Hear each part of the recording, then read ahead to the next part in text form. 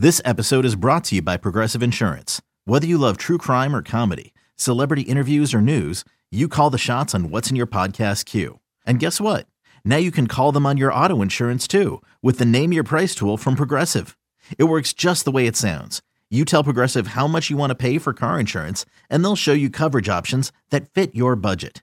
Get your quote today at Progressive.com to join the over 28 million drivers who trust Progressive. Progressive Casualty Insurance Company and Affiliates. Price and coverage match limited by state law. When you need mealtime inspiration, it's worth shopping Kroger, where you'll find over 30,000 mouth-watering choices that excite your inner foodie. And no matter what tasty choice you make, you'll enjoy our everyday low prices, plus extra ways to save, like digital coupons worth over $600 each week. You can also save up to $1 off per gallon at the pump with fuel points. More savings and more inspiring flavors make shopping Kroger worth it every time. Kroger, fresh for everyone. Fuel restrictions apply. And welcome back to sort of the Cooler Jets podcast. We're with Ben Blessington and Michael Nania. Well, Michael, last week we gave our offensive stat predictions. This week we're taking on the defense. And before last week's podcast, you said to me you were more confident in the offense than the defense, which isn't something I think I've heard any Jets fans say in the last decade. But I guess when you add Aaron Rodgers, there's more reason to be confident. But this Robert Saleh group went from last in defensive DVOA in 2021 to top 5. What makes you kind of hesitant to think they'll continue that ascension in 2023? Well, look, I mean, I'm definitely still very optimistic about the Jets defense. Don't get me wrong, but I think what scares me a little bit is that there is some regression potential with this defense, specifically because of injuries. Because if you look at last year's unit and the health that they were lucky enough to be able to have throughout the season, it was very, very good. I mean, pretty much no starter on the team missed more than a game or two, and for the most part, it's almost like they had the same lineup out there every single game. It was the inverse of the offense, which obviously had many, many devastating injuries, specifically with Hall and Elijah Vera-Tucker. I mean, those two guys themselves missed more games combined than the entire defensive starting lineup. So they were very lucky with the injuries last year, and I think that helped them play to the peak of their potential. And just looking at that, if it normalizes a little bit this year, then, you know, that could force them to drop. It already has. But at the same time, yeah, that's already happened with Chuck Clark. So there we go. And they were able to replace him with Amos, which is a nice move to, I think, lessen the impact of that a little bit. But, it's just the law of averages. It tends to average out eventually. We're still waiting for that to happen on offense because we've been saying that every single year, and then they continue to be injury prone offensively. But maybe this is the year we finally get good offensive health. But the defense, it was just very healthy last year, so that's something that worries me. But as long as they can, stay healthy, and even if they do deal with a few injuries, there's still plenty of talent to where the floor is high. And I don't see a scenario where it's a bad defense or even an average defense. I think it should at the least be above average. It's just that, can they be as good as they were last year?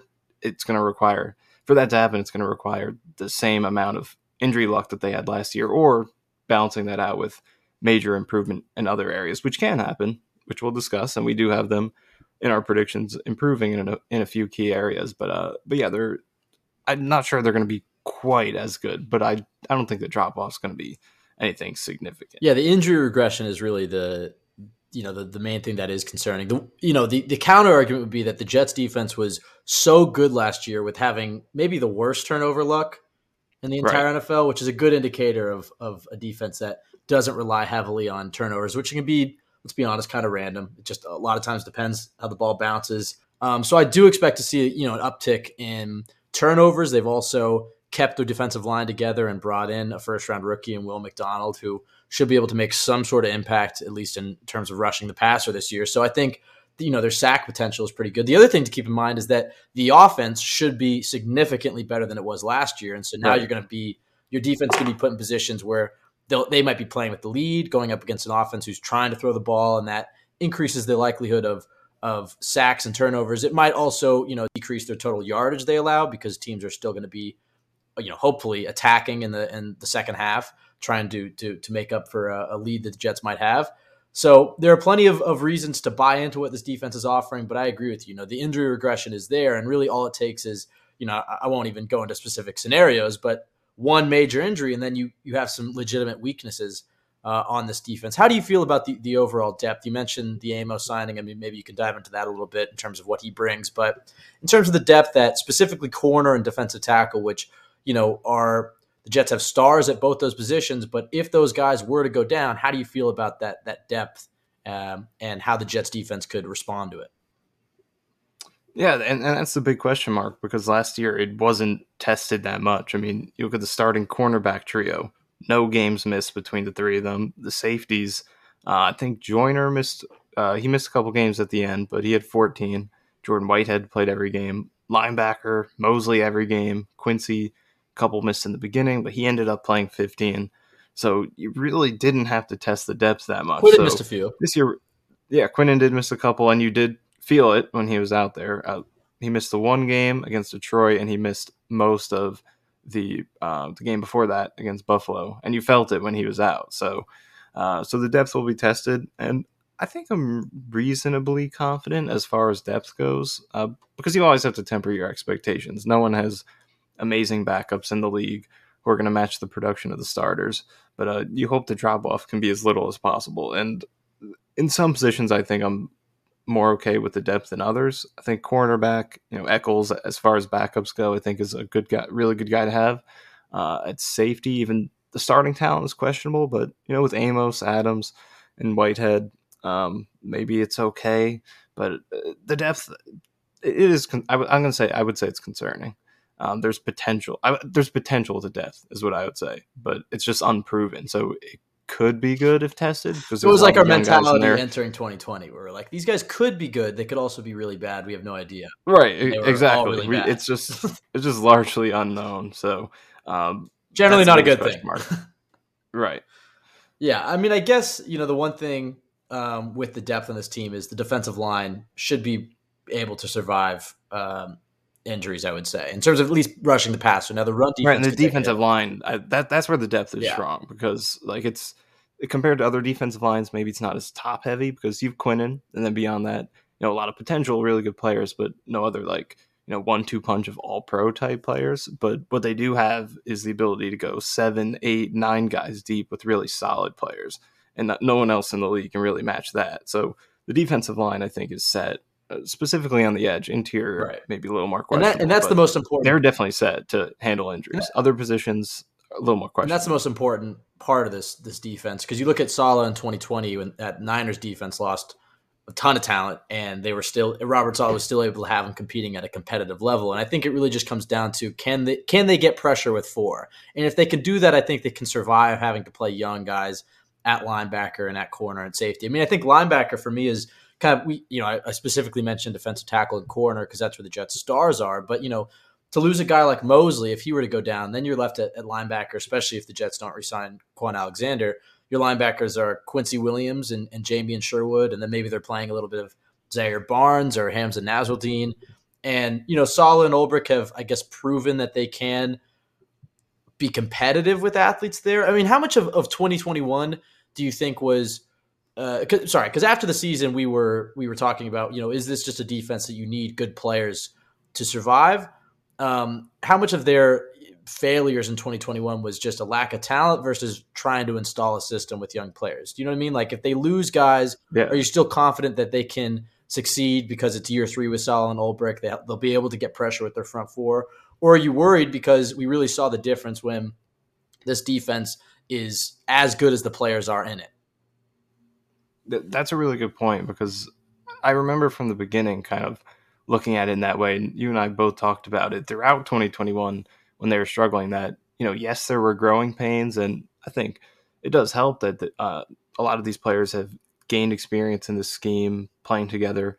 That should help a little bit for sure. But we were also talking about that whole 2021 season that they just don't have the talent yet. And then last year they did have it. Carl Lawson came back. Quinnen was healthy and took the leap. They added a lot of depth to that defensive line. Corner was much better. So it was really the talent, I think, more than anything that helped them, because how many of those guys weren't even with the team the previous year? Sauce, DJ Reed, Carl Lawson obviously didn't play the previous year. So the additions really helped more than anything.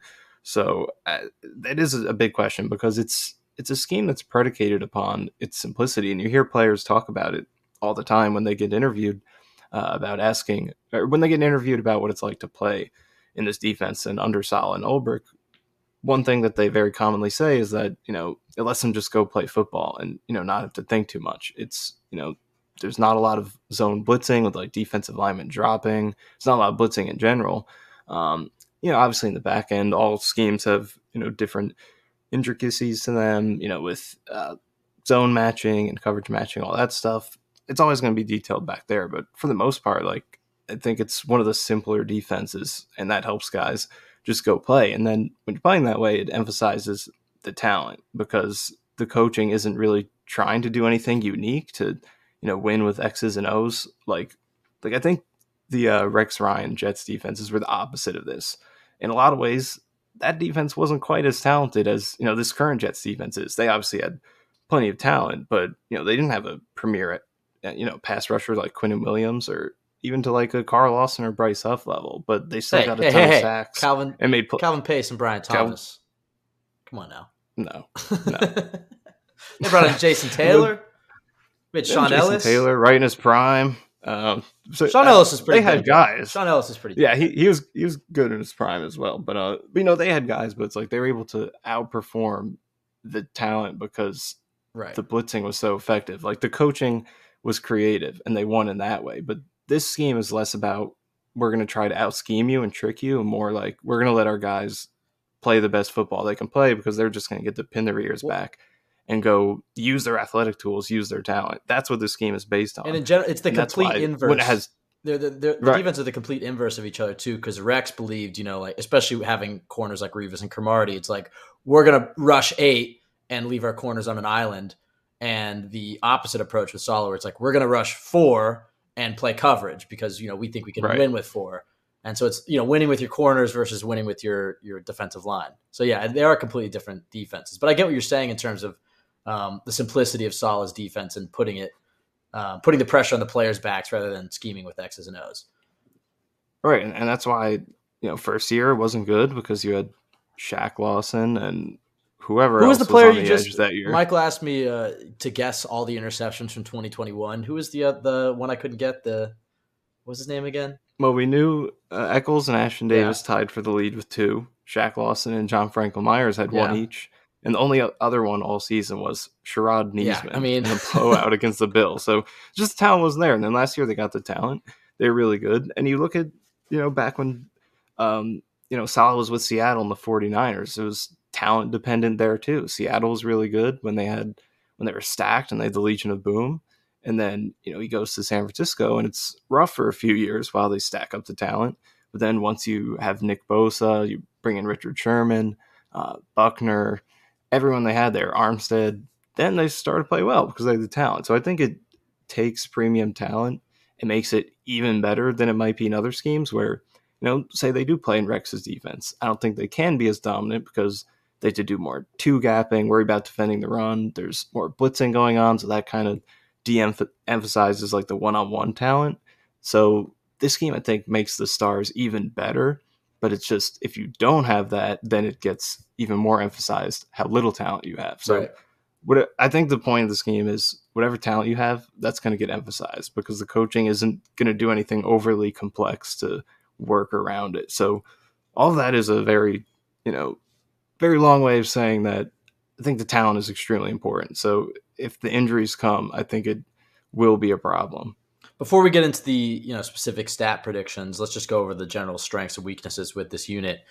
Let's start with the weaknesses. If let's say you're Buffalo week 1, how are you trying to attack this Jets defense? I know we talk about the talent on papers there, but what holes do you see in this defense, and schematically how can teams exploit what the Jets do? Well, Buffalo is interesting because the Jets handled them really well last year. They had their 2 worst offensive games of the year against the Jets. Josh Allen had 2 really bad games against the Jets. So I'm interested to see what they kind of do to change their approach based off last year. But I do think despite the Bills struggling against the Jets, they did kind of expose one hole in this defense, and that's the quarterback runs. Because Allen, that was all the offense he had in the first game. He was running wild that whole first half. He had 2 rushing touchdowns. One of them was that 4th down, 30-plus yard run, whatever it was. So I think there's opportunity. We saw last year quarterbacks have opportunities to run against this team, and then just the run game in general. They did finish 10th in rush defense DVOA, so they're pretty solid. But definitely where the Jets defense struggled was when teams were able to start running the ball on them and punish them for playing so aggressive defensively with power runs, draws, things like that, where you could punish the defensive line for attacking so aggressively and use the space they vacate to get the run game going. So I think you got to start with running the ball. It helps to have a mobile quarterback. So and the Jets play some good mobile quarterbacks this year. Obviously Josh Allen twice, but Jalen Hurts on the schedule. Mahomes obviously is not much of a runner himself, but very much a mover. So it'll be interesting to see with some of these mobile quarterbacks on the schedule how they'll be able to handle it. Yeah, the play that's coming to mind for me is when they played Seattle and Kenneth Walker had that huge run right at the start of the game, and it was Jordan Whitehead and Quincy Williams getting over-aggressive and missing the tackle. And that was kind of a theme. I mean, look, the Jets defense had a good year, but when you think about how, I don't want to say devastating, but how much the Chuck Clark injury can hurt this team, it's that you're putting a lot more emphasis on a guy like Jordan Whitehead who struggled last year. What's your level of optimism when it comes to Whitehead? Because we don't really talk about him too much, but he's a guy that this Jets coaching staff seems to really be high on, that they talked a lot about when they brought him in, how high they were on him. But then he had an up and down year with plenty of downs, and mostly that came with over aggressive play in the run game. I would say there are reasons to be optimistic because I feel like he definitely played worse in his first year with the Jets than he did with the Buccaneers. So there is that room for him getting back to the mean. But at the same time, I think there just are going to be limitations with him no matter what. He's the type of player that he is. He's going to play aggressively. He's going to look for those enormous hits. He's going to drop his shoulder and try to, take guys' heads off. And sometimes he's going to hit and it's going to look really cool, but there's also going to be a lot of whiffs, like that play you mentioned against the Seahawks where Whitehead was definitely a big part of allowing that to happen. So there's just that natural limitation to his game. And I'm just worried about, what is the plan at safety, because they don't really have a guy who's comfortable in deep coverage. Amos is, some people say he's a free safety, but he's really not. He's more of another guy who's more of a box player. He played the same percentage of snaps in the box as Chuck Clark did last year.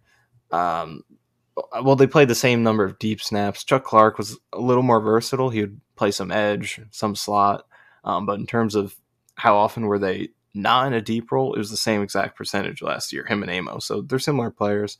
So that's what concerns me. Because Joyner wasn't good, obviously, but he was comfortable in that deep role. That was his position. You knew he was going to be deep for most of the game. Whitehead would drop back with him if it was a too deep safety look, but you knew the roles. Whitehead was the box guy. Joyner was deep. But now it's like, who's playing which role? That's what's questionable right now. Tony Adams seems like the perfect fit to do that, but we just don't know yet.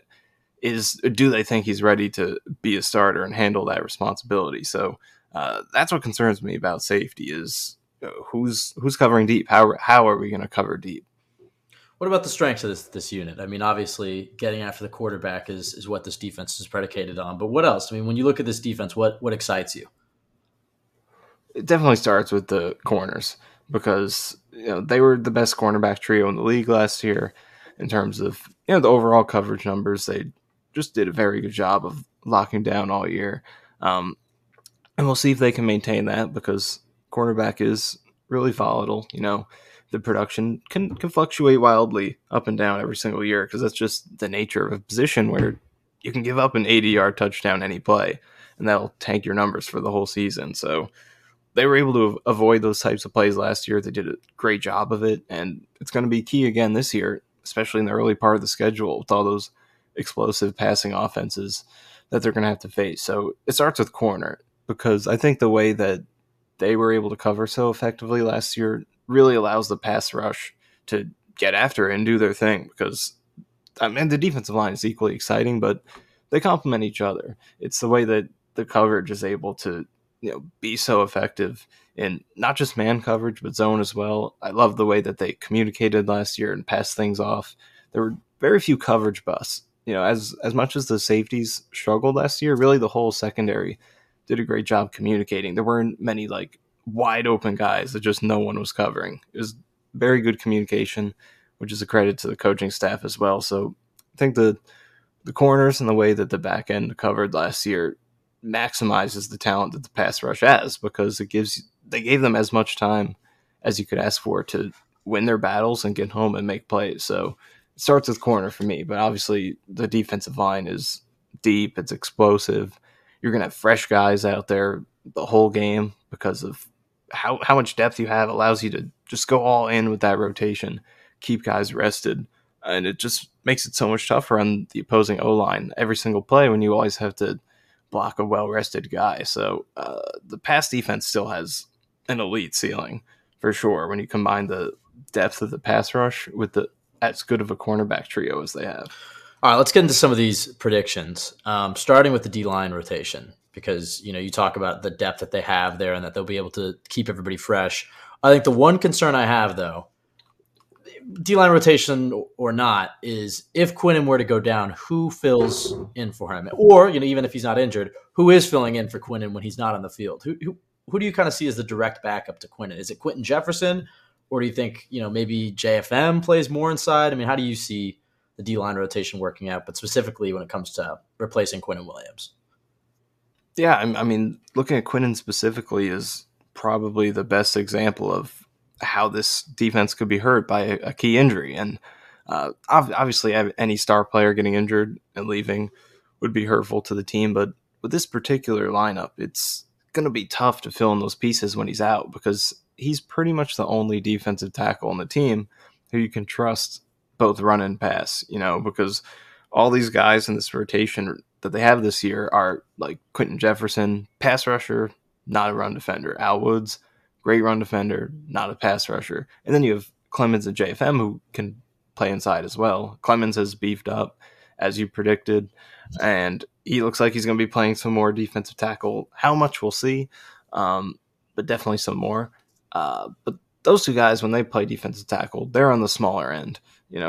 Clemens is he up to 285 now? So enough to play D tackle, but still on the smaller end for one. So those guys aren't the most ideal run defenders either because of their lack of size. So all these guys are, kind of one-sided players. So without Quinnen, it really becomes difficult to find ways to put a unit on the field where there's not some weakness. There's always going to be something. So that's the difficult part. But they would just have to do their best to make sure to play to the situations, have pass guys out there for pass situations and run guys out there for run situations. Yeah, I mean, I really do like the two guys they brought in for that reason, because it seems like they have defined roles in terms of Al Woods as your run stuffer and Quentin Jefferson is your pass rusher.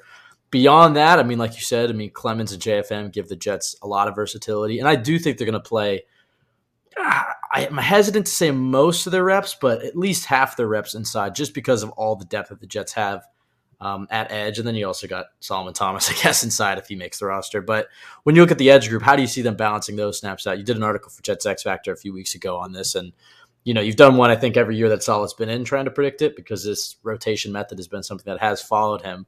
But how do you see the Jets trying to get all these guys in the field? You have a guy in Bryce Huff who's coming off a year where he played exceptionally well in a very small sample size. Who's in a contract year, so he's a guy who's going to want to play, and I think is going to have a big year because of that contract emphasis. You got Will McDonald, a first-round rookie who, it's not like Jermaine Johnson played too much as a rookie last year, so it's not like they might not feel the pressure to get McDonald on the field as much early on because they have so much depth. But, on the flip side of that, Jermaine Johnson needs to probably play more to justify trading up for him in the first round. And he's a guy who definitely had success in the run defense, had some moments as a pass rusher, but you're hoping that he can kind of make that second-year jump. Then you got Carl Lawson, who's, second year removed from that Achilles injury. He was somebody who we were all so high on before that Achilles injury in training camp. Clearly wasn't the same player last year, but then you hear that he had a re-injury to that Achilles in December of 2021. And so he was really, maybe not even expected to be ready by the start of the season, but he was ready by the start of training camp. And he had lost a bit of his explosiveness, I would say, but he still had, with that knowledge, he had a pretty damn good season. He seems a little bigger this year. He seems to, he's talking, he wants to hit 10 sacks and So, and he's another guy in a contract year. So you have all these guys at edge. I think that will force guys like Clemens and JFM to play inside a lot more. But how do you see the Jets just in general balancing all these guys' reps? It is really hard to figure it out because I did an article at Jed's X Factor, as you mentioned, and I did my best to predict how they're going to distribute these snaps. And I feel pretty good about what I came up with, but definitely not 100% confident because at the end of the day, there are just so many good players who deserve reps that someone out there has to play a role that's a little bit smaller than you would probably like because there are only so many snaps to go around. And at the end of the day, everyone can't play the number of snaps that you would like them to. So I tried my best to split it up. And on the edge, I think Jermaine Johnson is the guy who has to get a leap. If anyone is the most likely to get an increase in snaps, I think it's him because, first round pick last year, you traded up for him and he showed promise throughout the year. I think he's going to get that leap. So I have him leading the group, the edge rushers and snaps, but only at 45% of the snaps. And I know that sounds bold. This is where I'm kind of lacking confidence a little bit. Like, are they going to go that rotation heavy to where the number one guy is playing less than half of the snaps? I could see it because I think it's the best way to get everyone on the field and make sure they're getting enough reps, but that is a little ambitious. So maybe it doesn't play out that way. And, maybe JJ plays well over half the snaps and someone else has to sacrifice. Or maybe he still plays a small role and Carl Lawson leads the way with over half the snaps like he did last year. So not totally sold on this one, but I'd have JJ number one at 45%. I pushed Lawson down to 43%. And that's another one I don't feel super confident about, but they did have the pay cut for him. And I feel like maybe a smaller role is the best way to maximize him at this point. Let him go full throttle every time he's out there, preserve his health because, he had a very healthy season last year, played every single game, but he has a very long, extended history of injury. So maybe fewer reps can be the best way to get the most out of him. And then at the end of the day, like if you want to get snaps for Bryce Huff, if you want to get snaps for JJ and Clemens and McDonald, someone has to take some snaps off. So I figured a small cut for Lawson makes sense. And that's not a huge drop versus where he was last year. I think he was at 55, 56%. I'm pulling up the exact number now, 58. He was at 58 last year. So I'm putting him down at 43, 15% drop. Don't feel 100% confident about this one, but if they're going to get snaps for some of the other young guys, someone's got to take a cut. So I went with Lawson here. Then JFM. I think he'll continue splitting snaps between edge and the inside. I have him playing 41% of the defensive snaps on the edge and 17% inside. I have Huff going up to 33%. Last year he was under 20%, so this still is a smaller role. He doesn't have to play a ton against the run, but he'll also get plenty more reps to maximize what he does against the pass. And then McDonald, I have him at 30%. So it's about what JJ had last year. I don't think he's going to play a lot, but he will play a role, and I think he needs to get snaps to. He's also 24 years old. You have to remember that. So it's not like he's a huge project or anything. And he's also played out of position last year. So he's more ready than it might seem. So I think he will get snaps. But at the same time, just like with JJ last year, don't see a huge role right off the bat. So that's how I have it right now. It's pretty rotation heavy. Maybe one of these guys plays a lot less than I'm predicting, in order for someone else to play a lot more than I'm predicting. But I just kind of hedged my bets a little bit and kind of predicted they're going to go with this very rotation-heavy mentality, maximize this depth, and get everyone as many reps as they can. What's your ideal third down defensive line look like? Yeah, that's it becomes even tougher this year with McDonald in the mix because last year, it was pretty clear it was Q and JFM inside, Huff and Lawson on the edge. But now you got McDonald in there, and he's a very intriguing third down rusher because of his speed and just ability to get after the quarterback in that wide nine, which he'll be able to do in these third down packages here at the Jets. So thinking about that makes me think maybe Huff's snaps don't go up as much as I don't want to see that because he was so good last year that he deserves to play more snaps. Maybe McDonald steals some of those. But I think we'll see more mixing and matching with those third down packages. Because, like you said, last year it was pretty clear that was your best four for that situation, but now you throw McDonald in there. You also throw Quentin Jefferson in there, who's a very good interior pass rusher, and you got a few more options now. So maybe we'll see them kind of mix and match the third down looks more than they did last year. I mean, what do you think? What would be your best if it's, to win the game? If it's like a situation like they had against Buffalo where it's like 3rd and 15 and you're just trying to get your pass rushers out there, I mean, I think McDonald and Huff bring you the most speed. So I think I'd probably have those two guys as your edge rushers. I'd go Q inside, and this might be kind of surprising. I'd go Clemens. Now that's a situation where it's like end of game, 3rd and 15, 4th and 15, and you just want speed on the field plus Quentin Williams, who's an absolute beast. If it's more of a realistic, like 3rd and 8, something like that, then I think you probably have JFM inside and maybe probably Carl out there instead of McDonald. The thing that I'm curious about is last year it really felt like they kind of stuck to their teams in terms of the rotation. Like they had the A team of Q, Rankins, JFM, and Carl, and then they bring in the B team. And, that's when you'd see like Solomon Thomas come in. What was the B team again? It was like Solomon Thomas, Clemens, JJ. Yeah, Thomas and Shepard. I was trying to remember the other JJ tackle. Clemens on the edge. But when you try to think of it for this year, it's a lot harder because I think because the defensive tackles that they brought in have such defined roles in terms of it's like you want Woods out there on 1st down and you want Jefferson out there on 3rd down if you're not going to have JFM or Clemens inside. It makes it a little bit harder in trying to project. Like I think the A team is pretty obvious. Like on 1st down, week 1 against Buffalo, I think you're going to have Carl and JFM as your edge and Q and Woods inside. Woods because of the run stopping ability. Right. Yeah. But, it depends if they want to, how much they want to play JFM outside.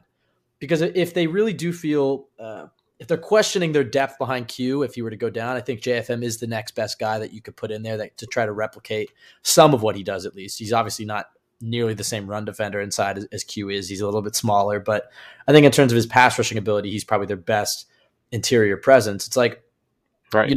Do they keep JFM? It's hard to say JFM should be on any sort of B team. Like it does seem like he's your starting edge rusher on 1st downs. I don't know how I honestly see that second team. I wrote it out here. I was trying to say, okay, your second team is probably going to be Jefferson, but then who's your second string defensive tackle? Is it Clemens? And then your second string defensive tackles are Jefferson and Clemens. That seems a little light if you're going to face any sort of run situation. So I don't think they're going to be as strict when it comes to teams. I think a lot of it is going to be situational. And it's like Woods is playing on 1st down and, Jefferson is playing on 2nd and 3rd downs. And obviously you're throwing in, Clemens and JFM in there ahead of them. How do you kind of see like A team and B team if they do try to stick to more of their unit rotation that they did last year? Yeah, and I think the big thing is that they're going to have to try to move away from that this year because, like you said, you have so many guys where 1st down, I think you want Woods out there. If it's 2nd and long, maybe Quentin Jefferson out there. You're going to want to play it situationally because last year you had Sheldon Rankins next to Quentin Williams, and he was pretty good in both phases. So you were able to kind of just play the starters together and then take them out together and put in the backups. This year, you're not going to want to do that as much. So, but if they were to do that, then I think it is tough. I think Thomas probably, yeah, maybe Thomas. Thomas is kind of the wild card in all of this because it's like he's the nice way kind of not good at anything. Yeah. So, but the coaching staff likes him. He's just there. In my predictions, I have Clemens playing most of his snaps on the interior because that's another way to get snaps for the edge guys. Because I mean, Clemens obviously had a great rookie year as a run defender, but again, like there are only so many snaps. So if he's going to stay there, are you taking snaps from McDonald, from JJ? So I do have him playing the majority. I have him playing 80% of his snaps on the interior, and overall, I have him playing 28% of the Jets' defensive snaps as an interior lineman and 7% on the edge. So mostly inside, some edge if it's like an obvious run situation. So I have him in that mix, and maybe he kind of takes that role as maybe not the starter next to Quinnen, but maybe an all-purpose guy who, if it's like a more unpredictable situation, it's not obvious pass for Quentin Jefferson, obvious run for Woods.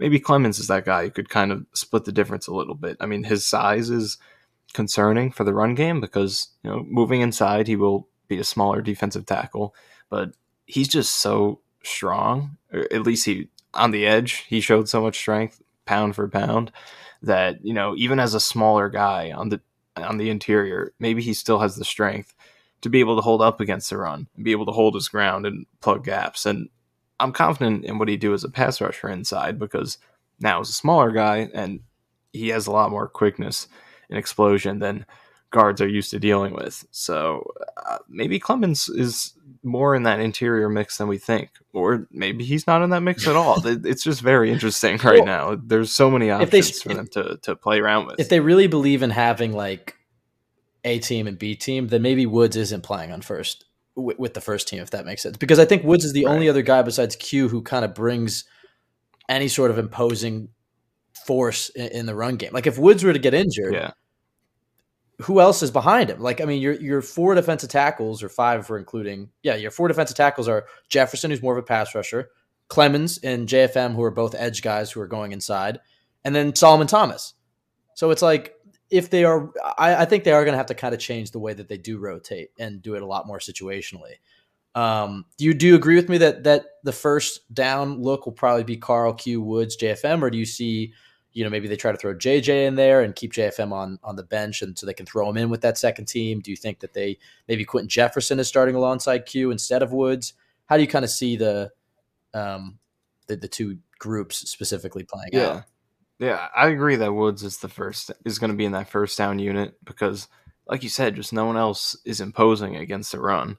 So I think first down is I don't know the exact numbers, but 1st and 10 is a situation where runs are kind of close to the highest in terms of likelihood, other than like power running situation. So that's considered a run situation. You'll see base defenses out there pretty often. So I think first down, you'll want Al Woods in there. On the edge, I mean, going off my predictions, like I said, I think JJ is going to take a leap in his role this year. So I think he could be in that first down package, especially because run defense is the thing you're most confident about with him. He was an instant stud in that phase. He's got the length, he's got the motor to chase plays down to the edge, and he tackles really well. So he was already great at that. It's just the pass rushing. Can he develop that part of his game? But looking at the first down package, I do think that's where JJ is going to get a lot of snaps this year, or at least the biggest increase compared to last year, and take some snaps from Lawson in that phase. So yeah, I would say JJ, Quinnen, Woods, and JFMs would all go with. But again, I acknowledge that I'm kind of projecting with Jermaine Johnson, and maybe Lawson for now still holds that until proven otherwise. Yeah, I mean, I guess I would say JJ is probably better in the run than Carl Lawson, so maybe making Lawson more of a situational player. I mean, still a guy who's going to play, you have him playing 43% of the snaps. He's still playing second most out of all the edge guys, but using him a little bit more situationally instead of just putting him out there every first down to start the game. Yeah, that'll be something interesting to watch. They're definitely going to rotate, but how do they rotate? How much do they rotate these guys? How much are guys like JFM and Clemens playing inside? How do they split the reps between McDonald and Huff? Because both those two guys are athletic, twitchy, explosive pass rushers, but you're sacrificing some run defense. And that the Jets love, especially on first downs, having that bigger defensive end like a JFM or even a Clemens, or JJ fills that role. So it's like the opportunities for McDonald and Huff are really going to come on third downs, unless they see both those guys, especially Huff, who we didn't see at all on any other situation outside of third down. You'd imagine in his end of season meeting with Saleh, maybe they do talk about hey, like, how can you grow as a player? It would be improving your ability as a run defender. So maybe you see Huff's role expand in ways that we're not talking about, but it'll be fascinating to see how they balance it all. And of course, there may be a wild card that makes the roster. Maybe a Tanzel Smarter and Isaiah Mack makes it over a Solomon Thomas. But regardless, I feel pretty damn good about this defensive line unit, and I'm excited to watch them. It won't be, obviously when the Jets are on offense and we get to sit back and watch Aaron Rodgers lead a Jets offense, that's going to be amazing. But when the Jets are forced to punt, or when the defense is on the field, it's going to still feel like the Jets are in the aggressive attacking mode because they have these dogs up front. How do you see the sacks? This is, the best part of the podcast, in my opinion, the sacks and the interception predictions. I guess we could go through each player and kind of see how you see them shaking out in terms of their number, your explanation, and that'll give us a number for the team. Up to you how you want to do this. Yeah, I mean, I was thinking, should we read through and say our predictions? Because Let's we go did each write player. out our Yeah. predictions for every All right. player. Let's start with Lawson. So should we compare? Lawson, All right. Lawson's been talking. He wants to hit 10. That's his goal. Do you have him at? I do not have him hitting 10, but maybe you're more I optimistic. don't have him at 10, but I do have an improvement over last year. I have 8 for Carl Lawson. I have 8.5, so similar. I threw in some half sacks here. I agree. I do think he's going to be better. He's never hit 10 in his career. He's never really been as big of a sack guy as he is a pressure guy. And I do think you're going to see his overall effectiveness in terms of creating pressures definitely increase. Like, I think Lawson's going to have a good year. I don't think he'll be here next year, unfortunately, but I think he's going to put himself in a position to land a pretty good contract next year with another team. So yeah, I have 8.5 sacks for Lawson. I feel pretty good about that. What about Quinnen? Do you see him matching what he did last year? Where I think what did he have? He had 12. 12. Yeah, he had 12 sacks. Do you see him matching that, or do you think he regresses? Can he pass it? How do you see Quinnen going? I have 10 for Quinnen, so little step back, but staying up in that elite range. Yeah, I have him at 9.5. I think that range, 8 to 12 sacks is a pretty good range for Quinnen. It also depends on injuries. Like we said, Jets got pretty lucky last year. But I think 9.5 is a good range for Quinnen. What about Jermaine Johnson? You see the heavy uptick in snaps for him. Do you see that translating to more sacks? I think he only had 2.5 last year. Yeah, I believe 2.5. Probably pulled it up. Yeah, I do have leap and sacks. Still nothing amazing, but I have 5. I have 4.5. All right, so far we're kind of in lockstep here. We're in lockstep here, yeah. All right. What about McDonald, the rookie? I guess a lot of it depends on how much he plays. If he's in more of that Bryce Huff role of playing, about 20% or less, Huff last year had, what did he have? 3.5? You have 3.5? Yeah. So how do you see him comparing to Huff last year? I have 3 for McDonald. So all right, so you're kind of in line with what they did last year so far. Also, we should give the total sacks last year. I should pull this up. Was it 48? Was it 45 or 48? Let me pull it up. Let's pull it up right now. We're well-researched podcasters. We did do 45. We did some work before this. It was 45. They're tied for 7. So you had McDonald. Yeah, so should we say our team totals yet? Or no, we're going through each player, and then we'll come out to a team number. Just given the... But there's just a perspective. So they had 45 last year. That was tied for 7. Okay. And so you have... But I had 3 for McDonald. Did you say yours for McDonald? I have 3.5. Damn. Wow. All right. Well, only the halves are separated. Yeah, I know. I was trying to be a little bit... I didn't do any halves. Well, that's ridiculous. Come on now. What about JFM? He had 5 last year for reference. I have 6. 7 for JFM. I think JFM capitalizes on quite a few cleanup opportunities. What about Huff? I'm going 5. I have 8 for Bryce Huff. I think Wow. the expanded role, I think he's going to play a lot on third downs. I think Huff is going to have a nice year and put the Jets in a tough position of, do we try to move money around to try to bring this guy back, or do we have to let him walk? They won't be able to. The Jets are in a win now season, so I don't think they explore trading him at the deadline, but it's tough. But I have 8 sacks for Bryce Huff. I think he has a really nice year. Clemens. Yeah, he's definitely capable of that. I just don't feel like he's going to get the snaps to get to 8 I sacks. think his sack percentage is going to be pretty damn high. It already... That is the thing, though. Like, the sacks last year relative to the pressures he got, still, like, even with, 3.5 sacks and he played less than 200 snaps, I think. Like, that's still great, but he was getting so many pressures that he really should have had a few more than that. So, I could see that. What about Clemens, who had 2.5 last year? I'm going 2 for Clemens. All right, I'm going 3.5 for Clemens. So we're starting. I'm starting to pull away at the more optimistic side of the podcast. Yeah. Jefferson, and I should look up how many. Going sacks. 3. I have 3 for Jefferson as well. How many sacks did he have last year? I actually know this off the top of my head, and it is 5.5. Sounds like that delay there was me looking it up. Yeah. All right, 5.5. Yeah, I have him at 3 as well. So, but that makes sense considering the talent on this Jets defensive line. Now, what about guys like Solomon Thomas and Al Woods, guys who aren't expected to maybe get a lot of sacks, but you can't discount them completely? I gave 1 to Woods. I didn't put any for Thomas. Should I go into some of my other? Yeah, I was going to ask you the ones? miscellaneous. I have one for Thomas and a half sack for Woods. And then any other miscellaneous in terms of linebackers, DBs, safeties, or anybody else that we could have missed? I put 2 each for Mosley and Williams, 1 for Michael Carr II, 1 for Whitehead, 1 for Sherwood. Okay, and so that brings you to how many total? In total, I have 50, so that would be an increase of 5 over last year. It would have been 5th best this past season. Between the Patriots and the Saints and Ravens were tied. All right, nice. I have 3 for Quincy, 1 for Mosley, and then I have 1 for a corner. I couldn't decide if I was going to give it to Sauce or MC2 or Reed, but I think they'll have a corner blitz in there, and that brings me to 54. So the Jets, I think the 50 is kind of 50 to 55 is kind of where I see this unit going. So if they get 54, an increase of 9 sacks this year. Do you feel like I'm being too optimistic? I mean, look, the Eagles had 70 last year, so it's not like a crazy number, but 54 would put them. Where would that put them last year?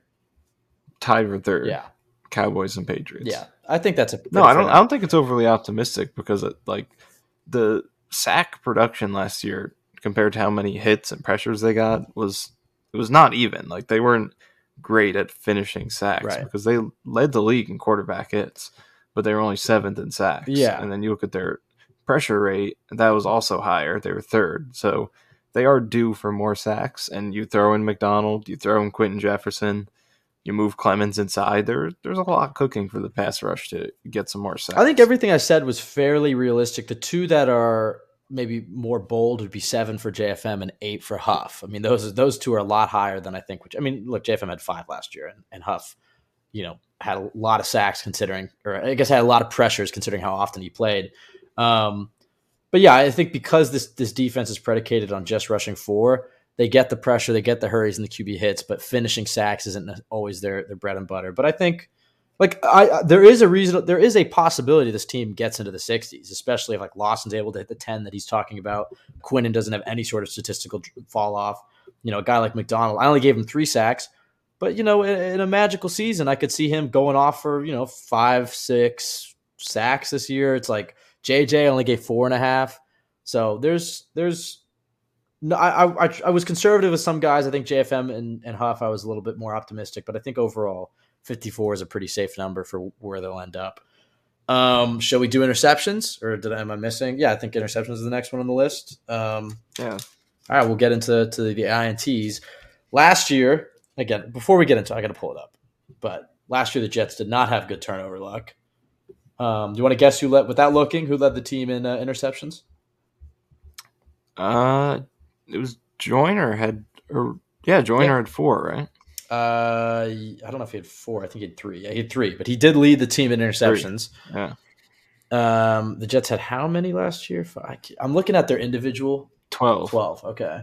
They tied for 19th with the Lions. Yeah, I think that's definitely due to increase, especially with teams having to throw against the Jets a lot more. And also, if you look at the QB schedule the Jets play, they play 3 quarterbacks in Ritter, Bryce Young, and Sam Howell, assuming all 3 of those guys are playing in December, who are inexperienced, and you can maybe count on the Jets getting some turnovers against inexperienced quarterbacks. Also, their first 2 games of the season, actually their first 3 games of the season against Allen, Prescott, and Mac Jones, all 3 of those guys, whatever you think of them as QBs, do turn the ball over, especially Prescott, who led the league in interceptions last year. The Jets have had Josh Allen's number, and Mac Jones, I think he's due to have a big turnover day against the Jets. The Jets sacked him. I think, how many sacks did the Jets get in the 2 games against Mac Jones last year combined? Well, they have 5 or 6. Yeah, I think they had in both ones. In both? Yeah, I think they I'm going to pull it up right now. There's a lot, though. So those first 3 games, I think this defense should be able to... 6 in each game. Yeah, those first 3 games, I think this defense should be able to feast on sacks and interceptions. But overall, I do have the Jets having a pretty good year when it comes to sacks and turnovers, and we'll get into some of the regression that could happen. But I think you'll see an increase in both of these stats. Do you want me to start? Do you want to do the same thing player by player, or do you want to... I guess we can do the same. How many interceptions do you have Sauce getting, who had 2 last year? He's talked a lot about that's an area he can improve on, is turning some of those pass defenses into interceptions. It's also possible he could fall into the trap that Revis had, where it's like he gets too good where QBs don't really want to throw at him, and then he doesn't get as many opportunities. But Sauce had plenty of opportunities to make a play on the ball. I think he definitely could have turned some of those pass defenses into interceptions. How many did you give him for 2023? I'm going 3. I don't feel a huge interception season for him. I don't know if he is ever going to be a huge interception guy for a few reasons. I mean, like you mentioned with Revis, once you get to the point as a corner where you're so established as a guy who's a great defender, who's going to deny the ball if it comes his way, teams will start to avoid you. And I think we'll start to see some of that going forward, so fewer opportunities. And I feel like just his style of play is he's more of a guy who's focused on providing tight coverage than taking chances. He's not a gambler, and I think that's a great thing because I don't want a guy who's like Tariq Woolen or Trevon Diggs a couple years ago where, okay, they get a bunch of interceptions, but they also give a bunch of touchdowns and penalties back because they're taking chances all the time. I like the way he played last year, and I don't want to see him get too aggressive in search of the interception. So he could, prove me wrong and just get 6 interceptions this year for sure because of the length that he has. He could turn some of those pass deflections into interceptions if he, gets his head around a little quicker, maybe goes for the catch instead of the deflection. So he definitely could do it, but I just think he's going to be more of like a 2 to 4 kind of guy per year. I have him more so than like here's 7 interceptions. Yeah, no, I have him at 4. I think that was kind of my high optimism. I have him leading the team with 4 interceptions. I do think he has a good interception year, but I agree he's never going to be the Tariq Woolen, getting the 6 or 7 interceptions every year. But I agree. I like his consistency rather than trying to be a guy like Trevon Diggs or something who can get 10 or 11 interceptions, but he gets burned, just as often. And you can see how playing coverage that way creates some interceptions for other people. Yeah. Like in the Steelers game when he had the deflection that Michael Carter II picked off. So it could, the interceptions can manifest themselves in other ways when you cover the way Gardner does. Speaking of MC2, I have him as second on the team with 3 interceptions. How do you have MC2? I have 2. 2 interceptions for MC2. And then what about Reed? I have 2 for Reed. I'm going 3 for Reed.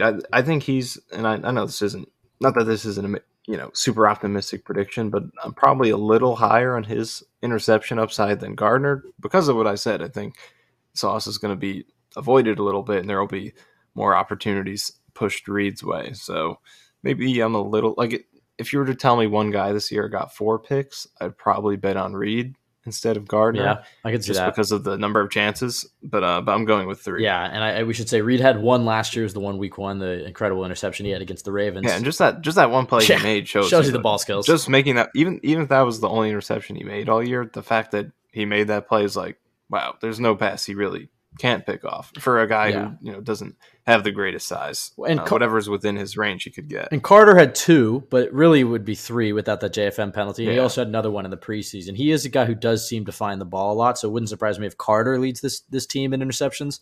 Also when you have 2 shutdown corners like Sauce and Reed, and Rodgers even said this going into the Green Bay game, MC2 is the guy they thought they were going to target, and then by the end of it they realized, okay, this guy's pretty freaking good too. I could see, I get your logic with giving Reed plenty of interceptions, but I could also see Carter as the guy who does lead the team. But ultimately, I have Sauce leading the team with 4, MC2 with 3, and Reed with 2. What about the safeties? This one's a little harder because it's like, who's your starting free safety? Do they try Amos? But it seems like Amos and Whitehead are both primarily box guys. Adams hopefully is the guy that starts at free safety. I mean, how many interceptions do you have him getting? I have Adams with 2. I do have him playing primarily free safety and getting 2 interceptions. Yeah, that is the thing that I came across trying to predict the safeties. I was like, who's actually going to play? So I kind of hedged my bets a little bit. I went 2 for Adrian Amos, 1 for Whitehead, 1 for Tony Adams.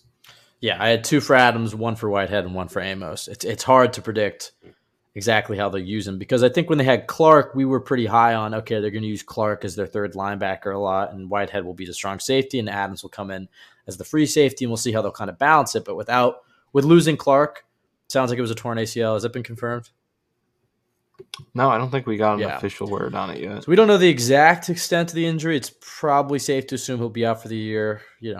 Maybe we'll see when what they actually say. But maybe he's a guy who could come back in playoffs. But we'll see.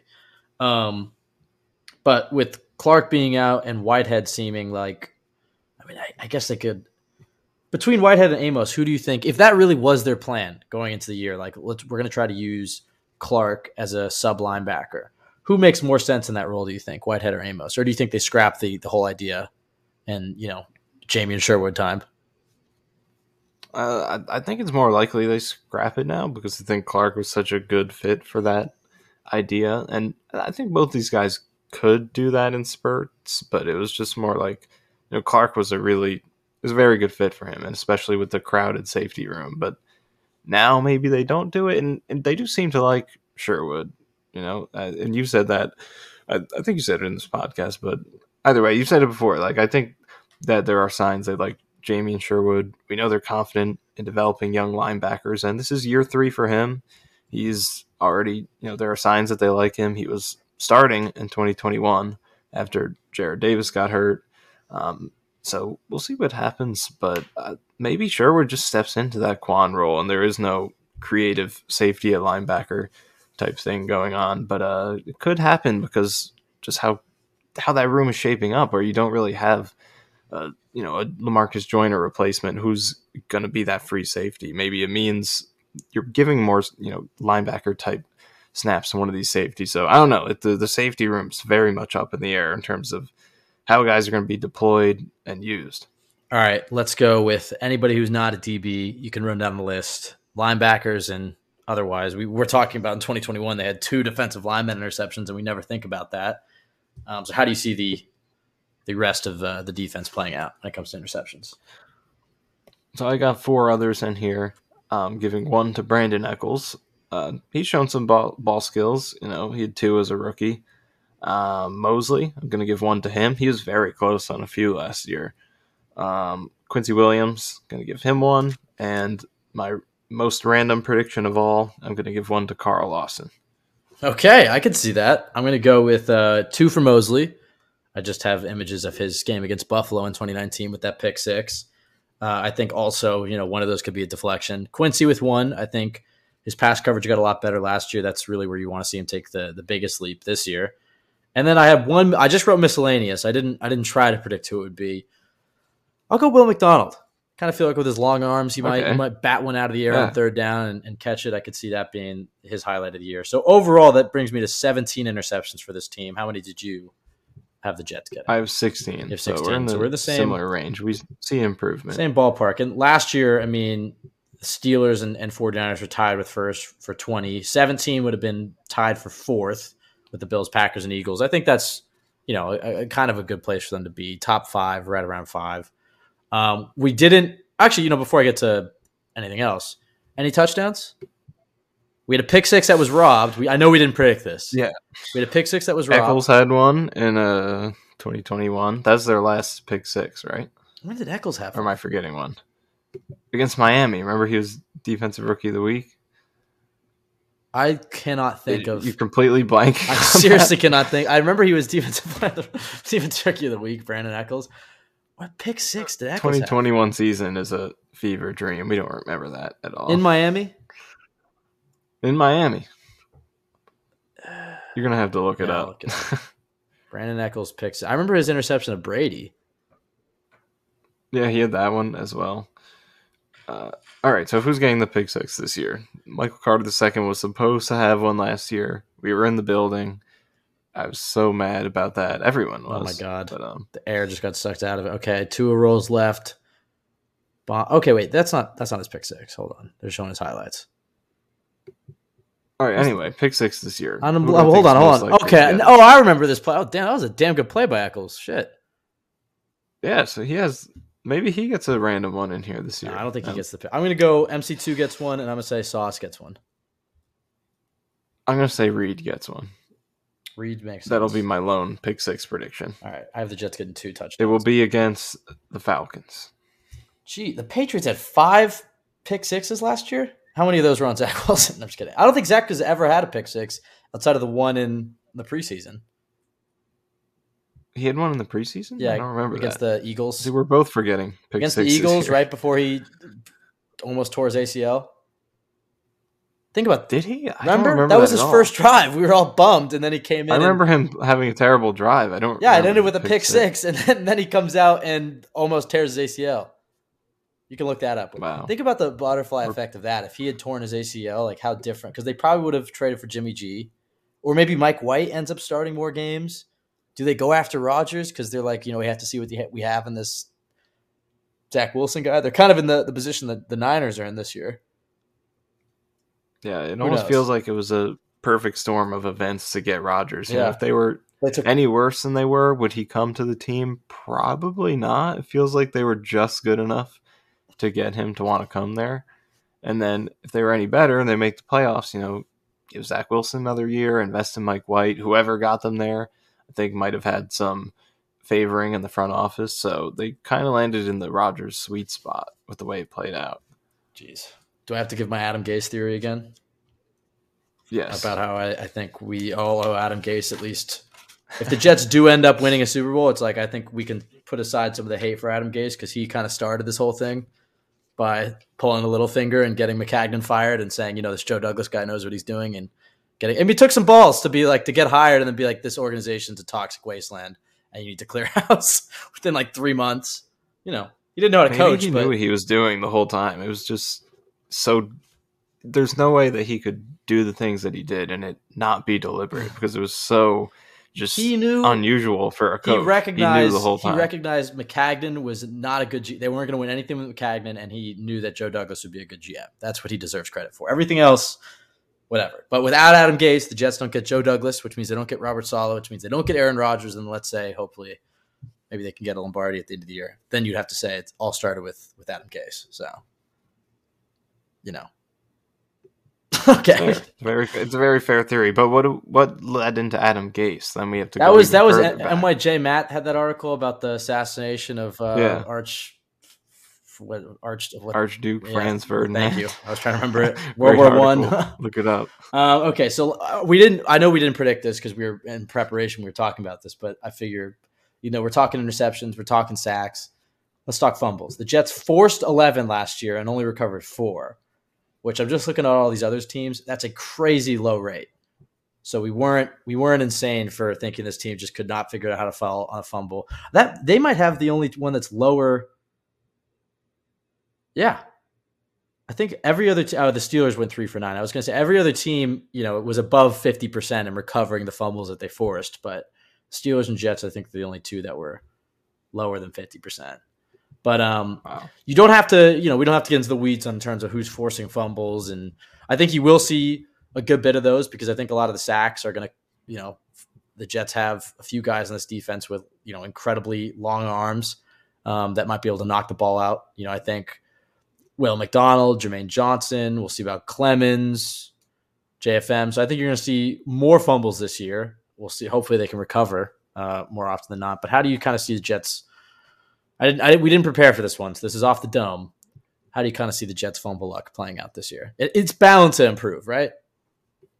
It has to, right? There's no way because they forced a good number of them, and a lot of them were just sitting there out in the open. I was watching the Patriots highlights earlier, the first game, and I forgot Jacob Martin forced the fumble in that game in the second half, and somehow just bounces back to Mac Jones.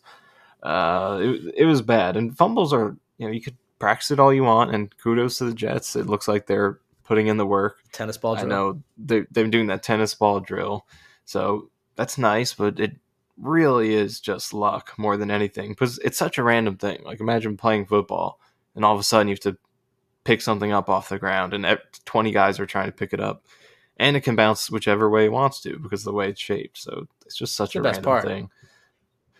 That's what makes it so fun. I love that the football is shaped the way it is. It creates these ridiculous fumble scenarios. But it is total luck. It's something that affects the game a lot, and it's hard to control. So they're due because they're going to force a good number again.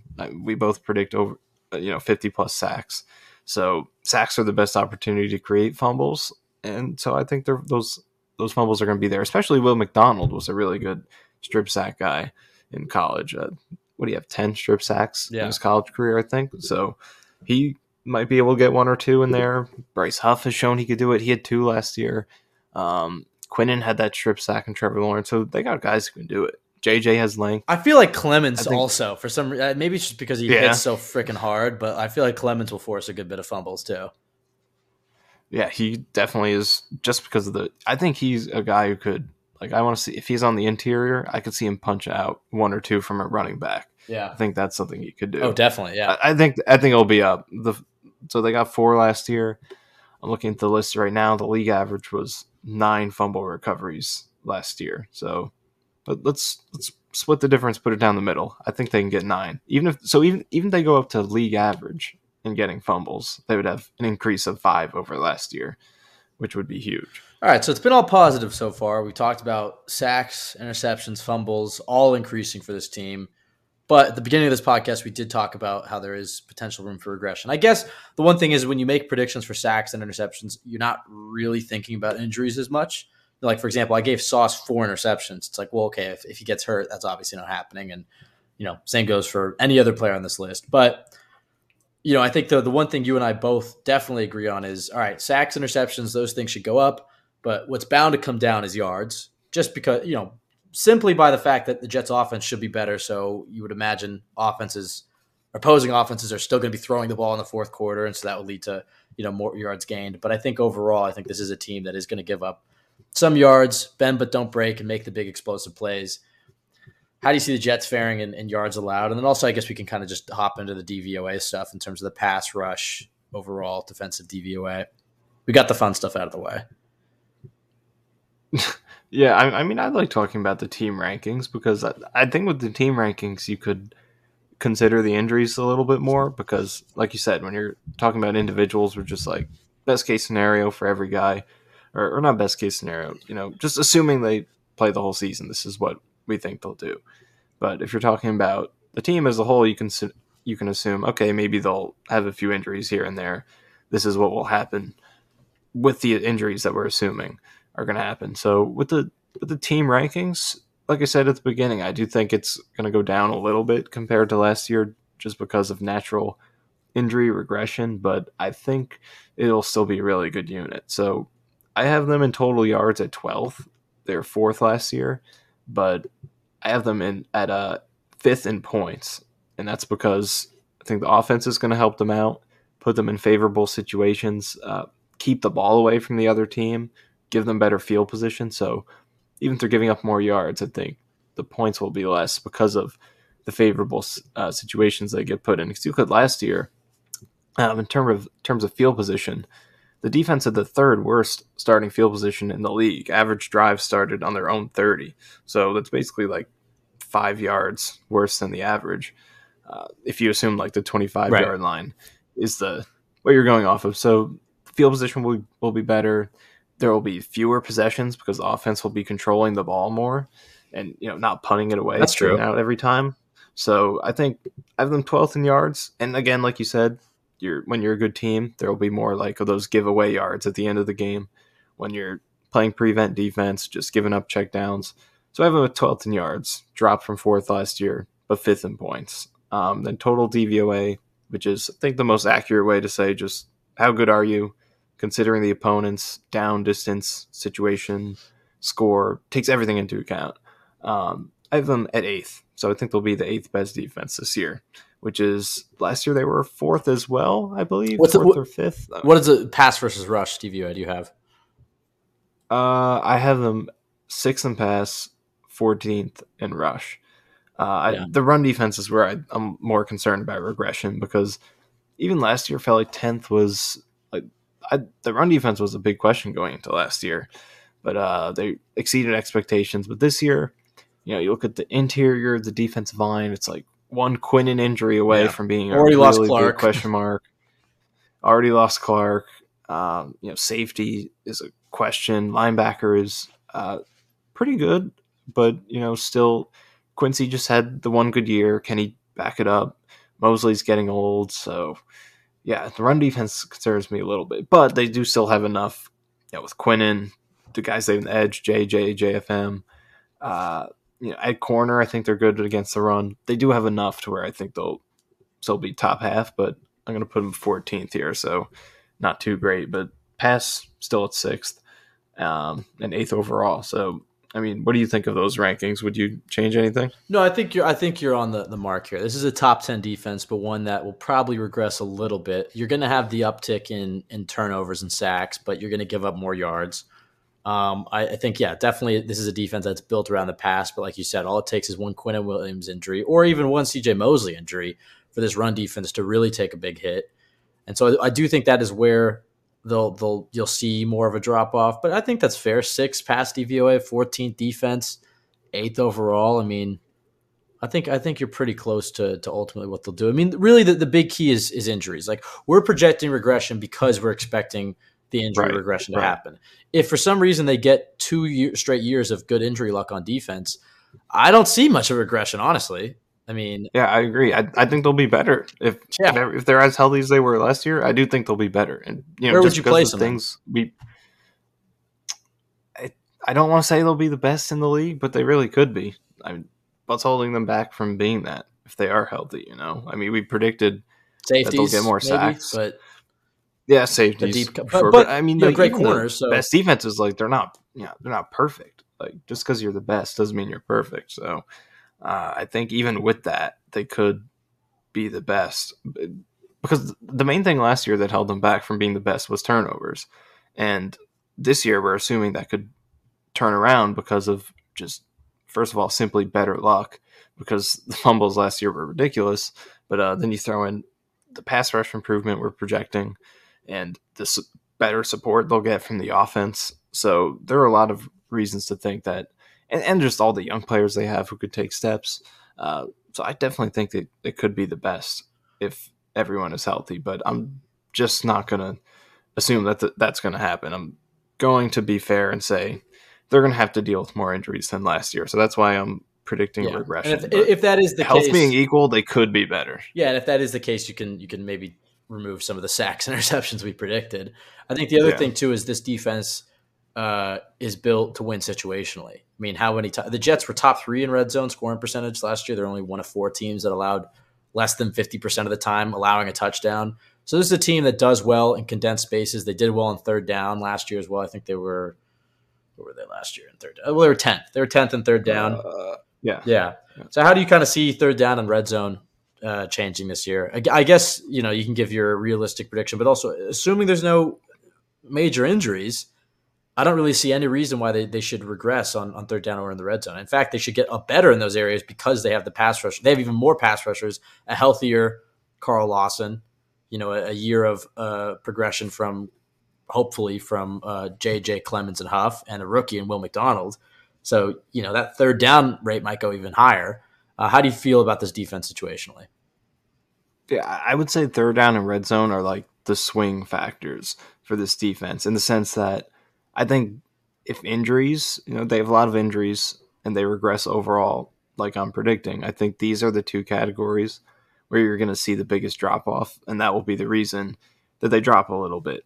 And then I think on the other side of things, if they stay healthy and they get even better, it'll be becoming even more dominant in these 2 areas where you see it, because I think the sacks are going to go up regardless. Obviously, if all the best players get injured, it won't. But even with a few injuries here and there, I feel good about the sacks going up just because of how deep they are, the better situations they'll be in because of the offense. Those 2 factors, I think they're going to have more sacks. The turnovers should naturally get better just because of luck. So those 2 categories, I think we are going to see improvement, barring significant, severe injuries. But it's the third down, the red zone. Can they maintain that? That's going to determine, do you stay the same? Do you get better? Do you get worse? And if they have injuries, red zone could get tough. Can you defend the goal line as strong as they did last year if you don't have Quinnen Williams? Can you defend short yardage without him? Or, you lose your best corners. Can you be as good as you were in third down last year? So third down and red zone is what I think is going to hinge the most on the health of the team, and it's going to determine how they move compared to last year. Because, like you said, that's how they won last year. Situational football on defense, because they did not take the ball away.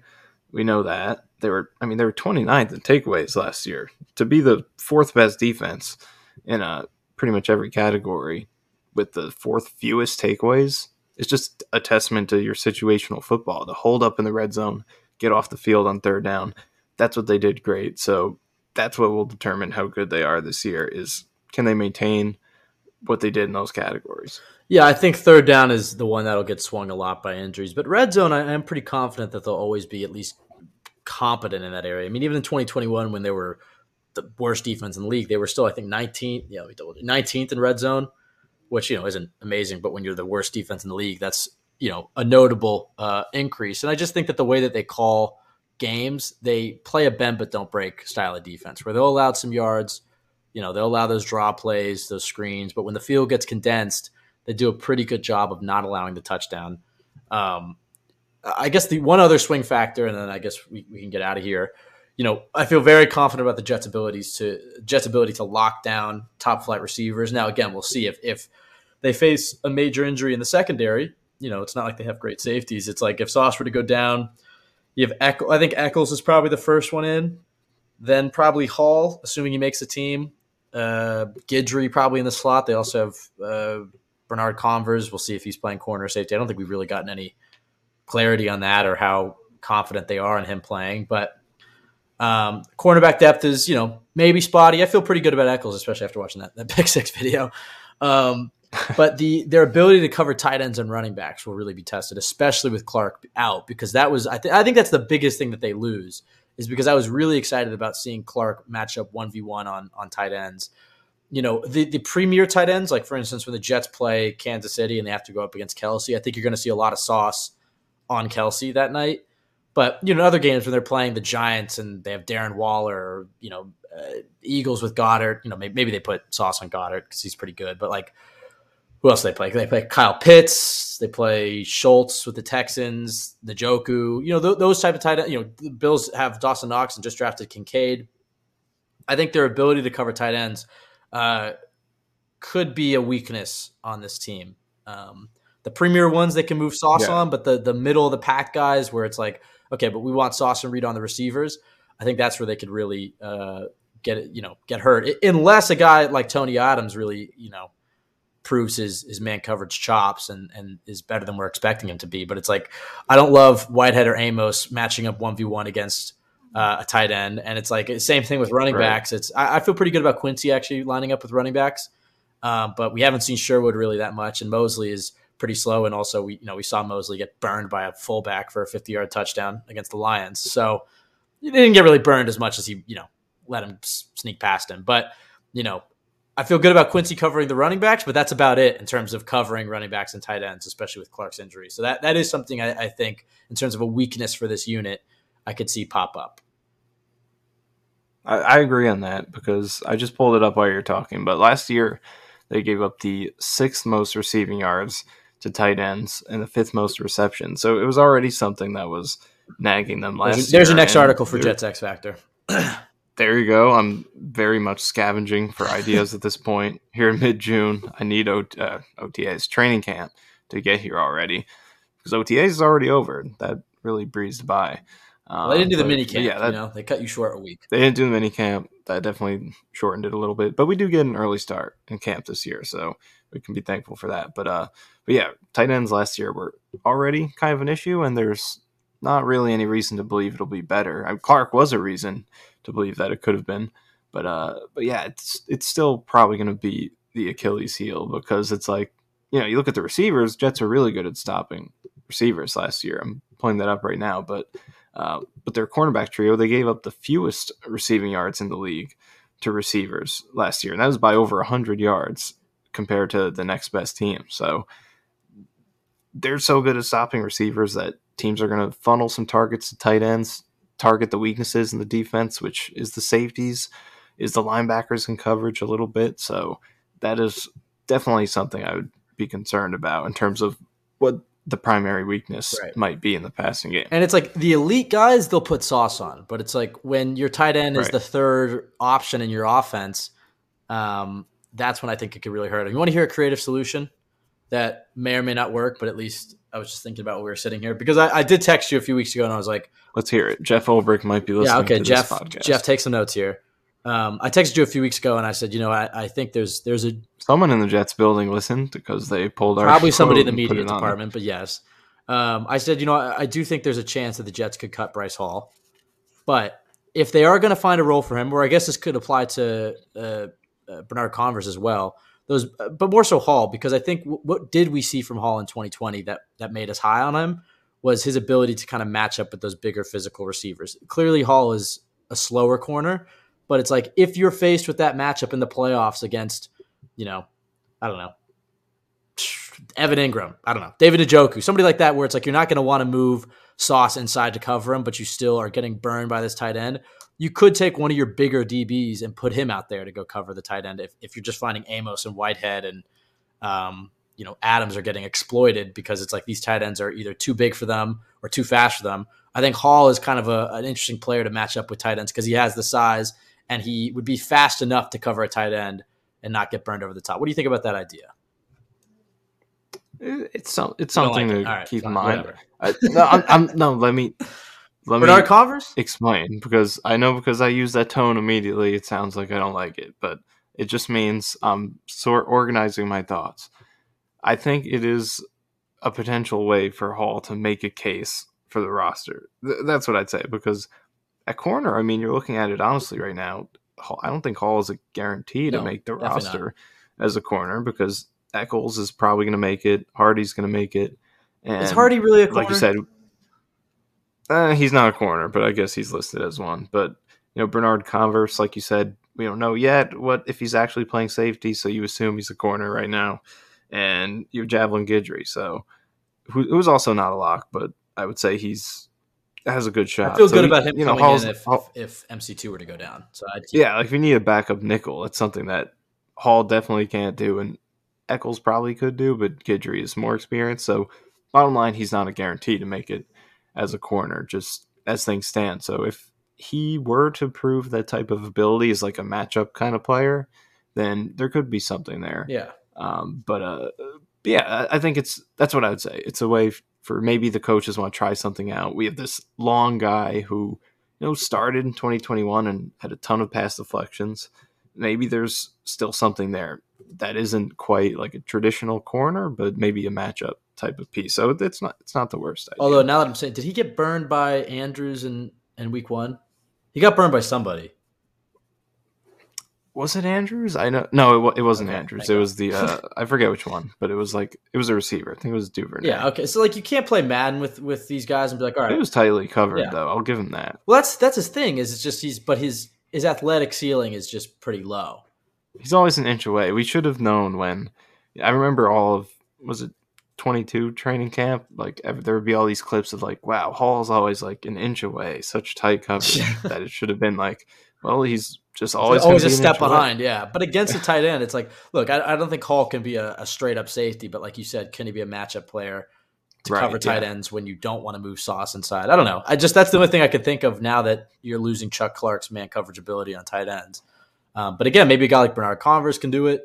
Maybe Tony Adams can do it, or maybe Amos or Whitehead can be competent enough to do it. I mean, the Jets did go man on third down a little bit more than I think I thought they would have. But when you have the talent that they have at corner, it kind of makes sense. But it's just like, who's the guy you're going to match up with on these mid-tier tight ends? But we shall see. I think we covered everything. I think we covered everything. I'm looking at the notes here. I don't think we didn't turn over any stones, but we do have another interview coming out this week. I know we had promised one. We had teased it with what was the tease again? It was like the square root of a player who was. Yeah, we can put it out there again because I feel that interview is coming out Wednesday, so it hasn't. Yeah, you can check out we had an interview with Morstead and Trey Dean, the undrafted free agent safety. We recorded the interview with Dean after they had signed Amos, but before it had come out that Clark had gotten injured, so we didn't really ask him specifically about his chances of making the team now that the hole just opened up. But that's an interesting one to go listen to, especially since the Jets are going to be looking for safeties. And Morstead was great as always. Took us through his onside kick in the Super Bowl and talked about the vibes at OTAs. We were asking him about the food at the Jets facility. Yeah, it was fun. I enjoyed that interview. I'm really excited about this interview on Wednesday. Maybe not the it's not some superstar player, but somebody who I think can give some really interesting insight. And it could be based on the hint that we're giving out. Yeah. Could be a superstar player. It's not, but yes, he is a good player. He's a player you should know. But I'm very excited about this. What was the exact clue you gave? So the clue was you start by looking at the 6'6" players on the Jets roster. And one of those 6 foot players, the square root of his jersey number is the jersey number of this player. Okay. So going by that, there is a superstar player in that mix. Don't rule him out. That's all I'm saying. You can pretty safely rule him out at this point in time. But yeah, we're planning plenty of interviews for this period in between minicamp and training camp, and then we have a few other podcasts that we have either said we wanted to do and haven't done yet, or that we have in the Google Doc to make. So we're manufacturing content here, and then before you know it, it'll be training camp. I mean, it's June 18th when we're recording this. Do we know when they're going to report? But it can't be. It's got to be like end of July, right? So maybe 5 weeks from now, 4 weeks from now. I'm going to try to look it up while you're talking. I don't think they've announced it yet. I don't think they've announced it yet. But normally they report like the last few days of July, but they're reporting a little bit earlier this year. So maybe like July 23rd, July 25th. Yeah, I'm not sure. Probably 5 weeks away, I'd say. Yeah. Maybe 4. Who knows? Not too far, though. Not too far. Before you know it, it'll be here. But thank you, everybody, for listening. You can follow us at CYJPod on Twitter, Michael at Michael_Nania, myself, Ben W. Blessington. Go to JetsXFactor.com for the best place to go for Jets content. You can subscribe to the YouTube as well. We post all the pods there, as well as all the other Jets X Factor pods. If you can, rate, review, subscribe on iTunes. That helps us out a lot. And I think that's it. Michael, last thoughts. I changed my Twitter banner recently. Oh, God. I don't know if you saw it. God. Do you like it? Oh, no. Hold on. Let me look at it. Because you seem to be quite critical of my Twitter banners. But it was like Zelda. I think this is a solid one. Oh, that's great. That's a great Jets related. You had Zelda, you had Red Dead Redemption, you had Spider-Man. Great one. I mean, don't let me bully you, but I think the why am I spacing on this guy's name? Don't tell me. It's I don't think I even know. No, I know it. I just looked up Jets guy laying in the end zone. It's 2014. Is it Graham? It was like TJ Graham or something. Was that his name? That might be it. Let me look up TJ Graham. I almost said Kenbrell Tompkins, but it's not. It's not Santonio Holmes. I think it's TJ Graham. Look at that. Pulled that out of that. Yeah, it was TJ Graham. Nice. I seriously didn't even know. I looked up Jets guy laying in the end zone. Just a complete random Jets player that, I'm curious the percentage of my brain that's just occupied by just useless Jets knowledge. Could have been reading books. Way too high. Could have books in there. Could have quantum physics. Well, then I'll listen back to this podcast and I'll have a number of malapropisms where I mess up a word but get it close enough. Like I said recently, I said Michael Clemens lampooned somebody, but that has nothing to do with hitting somebody. It's more of in the media or the news, you criticize somebody. But I mean, you can get what I meant from it. I guess I'm trying to think of what I meant. What's harpoon and torpedo? I just I don't know. Whatever. But we could be changing the world with all the space in our brains used for Jets knowledge. But instead, I'm telling you about where they ranked in red zone defense last year.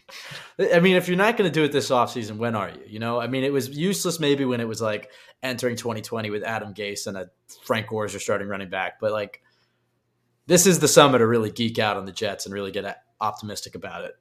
Because God knows how the season's going to go. I'm optimistic, but all it takes is one devastating injury for it to be same old Jets again. So it's let me enjoy these few months where it's the Jets are on top. The Jets are the team in New York. They have a Hall of Fame quarterback and this young, exciting team with management and coaching I believe in. This is the time to soak it all in and then wait for them to break our hearts in the fall. But just soak in these next 3 months, all right? I agree. Yeah, we should be having more fun now because you don't know how the season's going to go. Right now, it's very cool, so just enjoy. I'm not looking forward to the text I'll get from you from the first touchdown the Jets allow this year. Oh, it's going to be bad this year. I have to just mute you. I'm straight up going to mute and block you on every platform and then unmute you after the game for the podcast. All right. Well, hopefully we're at that Bills game, though. So. Yeah, I think I'll go to the Bills game. I'm thinking about... I could tell you in person. Oh, Jesus. I was trying to... You have the recording, and maybe you should release the recording and be trying to... I got mad at you at the Dolphins game because you just were being so negative, and I was like, stop it! And then Sauce got the pick, and then we were jumping up and down. Any other game? What games are you trying to go out to this year? Definitely Bills. I'm going to the Vegas game. That's confirmed. You are going to the Vegas game? Gotten tickets and hotel and everything. Oh, shit. I don't think you told me that. All right, I'll be at the Vegas game too, I think. I don't have any specific ones in mind. Just got to play it by ear, see how it goes. But there are a lot of intriguing games on the schedule. But what comes with that is that they're a lot more expensive. Yeah. So I think I want to go Bills game. I'm trying to convince my dad we should go out to the Cowboys game week 2. I feel like I've never been to Jerry's World. It's like it's a good time to go see him play. But I imagine there in 2015. It's a very cool stadium. Imagine the tickets are probably crazy for that game, but we'll see. All right. Thank you everybody for listening. Have a great week. We'll be back on Wednesday with an interview of a player whose number is the square root of another player whose jersey number. Who's over 6'5". Who is 6'6", okay. exactly. Who's 6'6" exactly. His jersey number's square root is the jersey number of this player that we're interviewing on Wednesday. Have a great week. Go Jets.